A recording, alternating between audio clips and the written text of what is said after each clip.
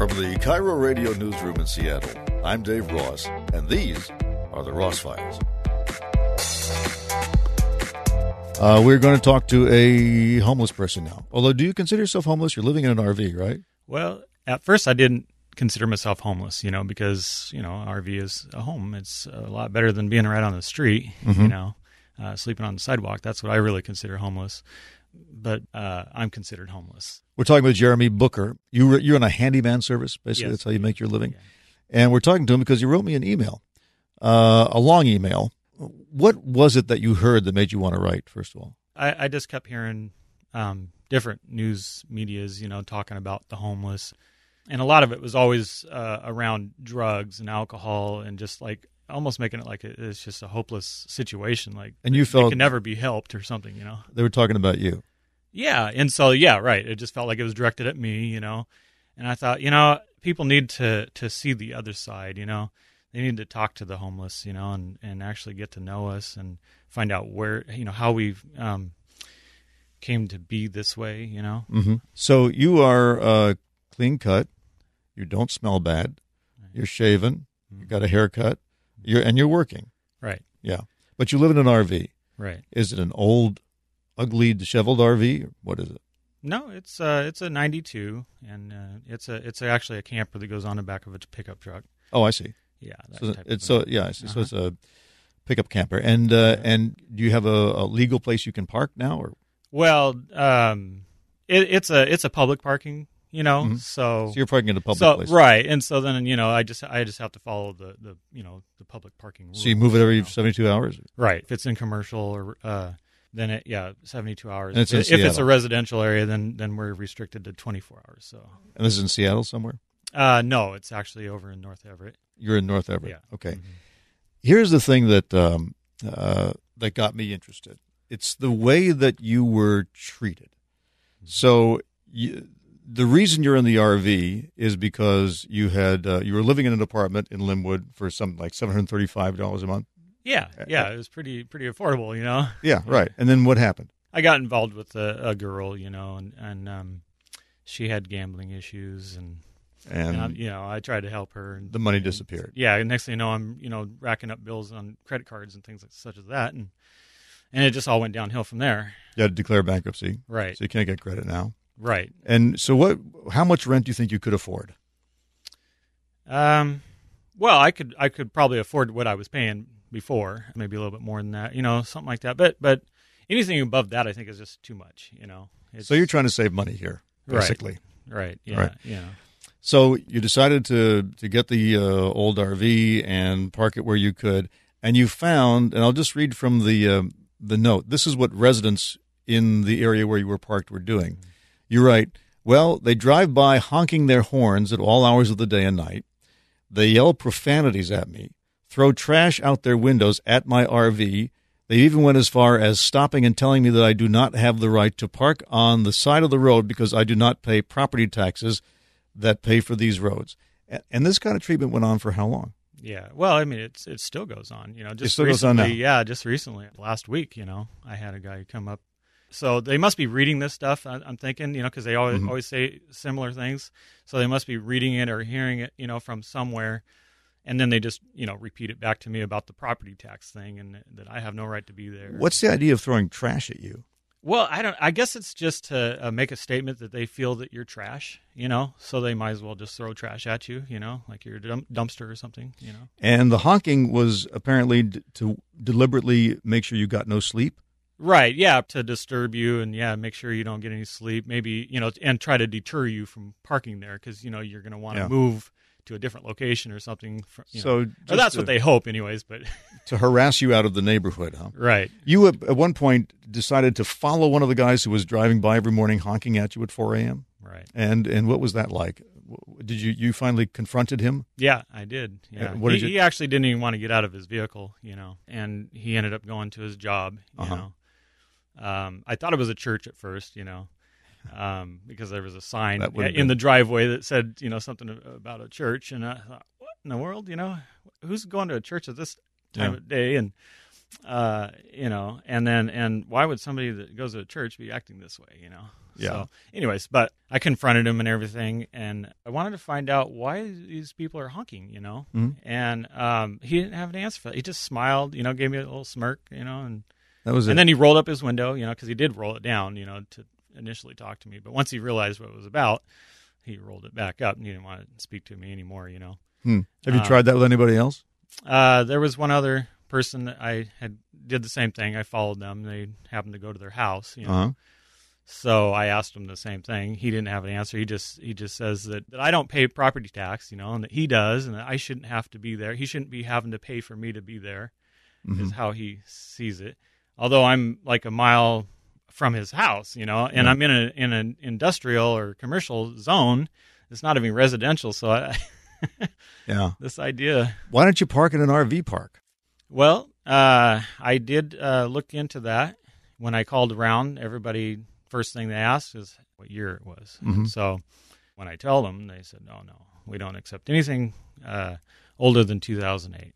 Oh, so just by virtue of the age of your RV, you are ineligible to park in a... Yeah. They didn't even RV park. offer me the opportunity to send them a picture, bring it by so they could take a look at it, see that, it isn't run down and garbage, Yeah. Do you understand why people don't like the idea of a strange RV showing up in their neighborhood and staying there? Well, yeah, people are afraid of the unknown, or what they don't understand. And so they don't understand why it's there. They don't understand why somebody would want to live that way. Well, it's not really so much of a matter you want to live that way. Yeah. Is it you have to live that way? What would get you out of the RV? Well, I'd have to work on my credit for one, because most places will not accept you without good credit. Yeah. My lifeline right now is my job. Yeah. If I had lost my job, I would be even worse situation. Yeah. And like a lot of these people that are homeless, and actually they may have still had a job when they went homeless, but once you become homeless, it's really taxing on your psyche and your emotions and everything. You get really depressed. And there's no drugs involved here? You don't do drugs? No, I don't do any drugs. Do you have weapons? Nope, no weapons. So no drugs, no weapons. Not that that's a bad thing, Right. just in case the NRA is listening. So it's a matter of a credit check. That seems simple. Does Everett have a navigation team like Seattle does? Does anybody come around and knock on the door and say, hey, we're from the government, we're here to help? Well, there was an officer that came by just recently, actually, after that one resident I was telling you about, the most recent one. I guess he complained to them, and they came by, and it was from an outreach team. Uh-huh. And he came by, and he handed me a pamphlet. It talks about, like drug overdose. You've got it there? Yeah, I have it here, yeah. It says, drug overdose, what you can do, so there's a lot of stuff about drugs, Well, that's not my issue, so I'm thinking, well, that's not going to help me. What else does And it then say? the other side, it just shows a whole bunch of other stuff, like housing, navigation, basic needs, services for street violence, general services, mental health. You're not a and victim of stuff, domestic abuse. You haven't got a drug problem. Right. You have a credit problem. Nobody offered to help you with that? No, and I hadn't really had a time to really look into this. I'm hoping, Are you going to give it a try? I would do that, yeah, and I plan on doing that. I just didn't have time to do it before the show here. So. Now, in your letter, you said you'd given up on the Puget Sound or the Seattle area. You're going to move to Olympia. You still going to do that? Yeah. My dad, I told him, what was going on and stuff, and he, I didn't really want to live on the property there at my dad's either, because he's going, through his own things. But he did talk to somebody from, his church, and they said they had an RV space, on their property that they would rent to me. So you'll be paying rent, right, on the property of somebody who is okay to have you there, right, and presumably you'll be free of people honking at you and throwing trash. Yeah. So, having experienced this life, what do you think the solution is? I think the first thing that they need to do is they need to talk to the homeless, and they need to ask them how they became that situation, what the issue is keeping them from being homed. That's the biggest thing.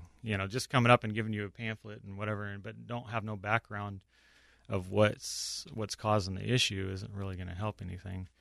And like I say, because it's so depressing, it's so degrading, to be in this situation. The homeless are not going to come to you and ask for help. It's, I don't. It's too embarrassing, You just, it's very, it's just really embarrassing, You don't want to be looked at that way, I understand that. Yeah. Well, suppose if the city opened an RV park that took well-maintained RVs of any year, as opposed to an automatic cutoff at 2008, like the commercial ones do. Right, yeah, that would be a great solution. You'd park there? I would. You think a community like that would get along with each other, or would it be a den of thieves and drug users? Well, I can't really speak for everybody, but from what I've seen of other RVers like me that are out there, I don't see all that going on.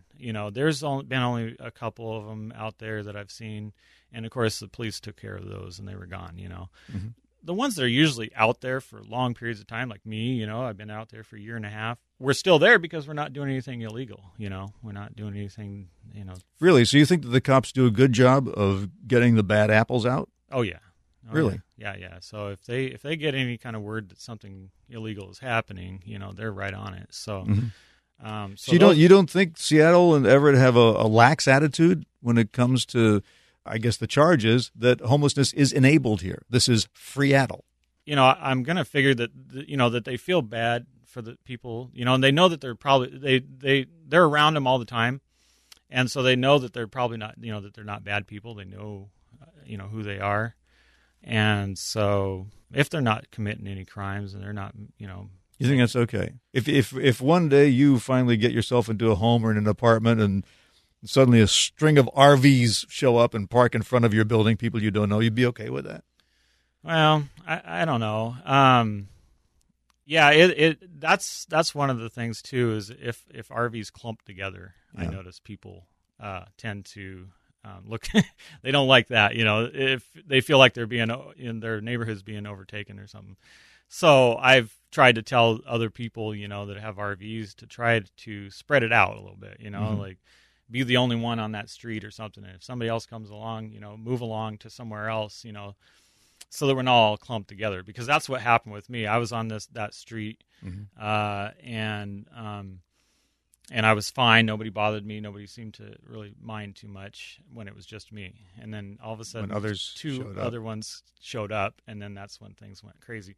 So, and then of course, I moved along, But do you understand that? Do you understand how that makes people feel insecure? Yeah, well, and yeah, right. It's because they don't know who they are. They don't know, they hear all this stuff about drugs and alcohol, and they think they're just, all those dens of, criminal activity, and that's what scares them, which I would understand that. I wouldn't feel comfortable with somebody like that, outside my place either. Have you thought about just posting a little biography of yourself on the outside of your RV so that if people walked up, they could read, my name is Jeremy Booker. I work as a handyman. I don't do drugs. I don't have weapons. Maybe I don't want to say that part just in case it makes you a target. I don't know. Right. But I don't leave trash out. Any trash you may see here was thrown at me by somebody. Just something that introduces you to the neighborhood. Right. And, I have actually thought about doing that, But on the other hand, I thought of the consequences, like you say. I may end up becoming a target, and people, I don't know what kind of reaction they would have over that, So that's what stopped me. I try to keep a low profile, like I say, I'm quiet. I keep to myself. I don't bother anybody, and that's the way I've been doing it, Yeah. And I just feel like if I put a big sign out there or something, then that might create more attention on myself. So, well, I think it's safe to say that most listeners, if they were here in the studio with me, would find you completely unthreatening, and probably if they knew it was you in the RV a block from their homes, they wouldn't mind. But I want to ask you, have you encountered, because it sounds like you've met a few of your fellow RVers, are there some bad dudes there that need to be taken off the streets? Well, not really. I haven't really met any bad people. Like I say, there was some, but I didn't really meet them. They were there. They were kind of bad. There's so you feel that most of them are like you. Yeah. There was maybe one that might have had an alcohol problem, but he wasn't a bad guy. He wasn't violent. He wasn't, he was a very, nice guy. So then it sounds like if I remember the navigation team trying to figure out how to get Jeremy Booker off the street, there'd be two things: fix your credit record and come up with a lot for RVs that were built before 2008. How long would it take you if you could find a place where you could just park and stay, which I guess you've now found in Olympia, but how long is it going to take before you've saved up enough money to put down a deposit on some proper housing and get off the street? Well, if I was to park somewhere and it was free, I didn't have to pay anything, I guess it probably wouldn't take too long, especially, in my situation where I have a pretty good job. But if somebody else doesn't have a job or a lot of income, it's going to probably take them probably a couple of years, Yeah. But you think you could get off the street in less than a year, you're saying? Yeah, if you have a good job. And do the people you work for know that you're living in an RV? No, I think there's only one that I've actually told, and I've had them for 11 years, so I know them pretty well. You think it would be held against you, or make it more difficult to get work? That's what I had feared, and I didn't want to even take that chance, Well, why are you here then?